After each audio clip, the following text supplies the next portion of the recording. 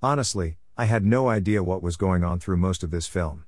The story is all over the place, with the main character running around searching for stuff and avoiding cops and, conveniently, getting handcuffed to an attractive female who was otherwise ignored up until that point, and ends with the least satisfying conclusion you could possibly think of for a movie whose central mystery revolved around a great big super important secret.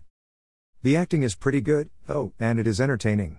It tries too hard to be a romance in the last act, though, which ultimately proves to be its undoing. That and the silly plot.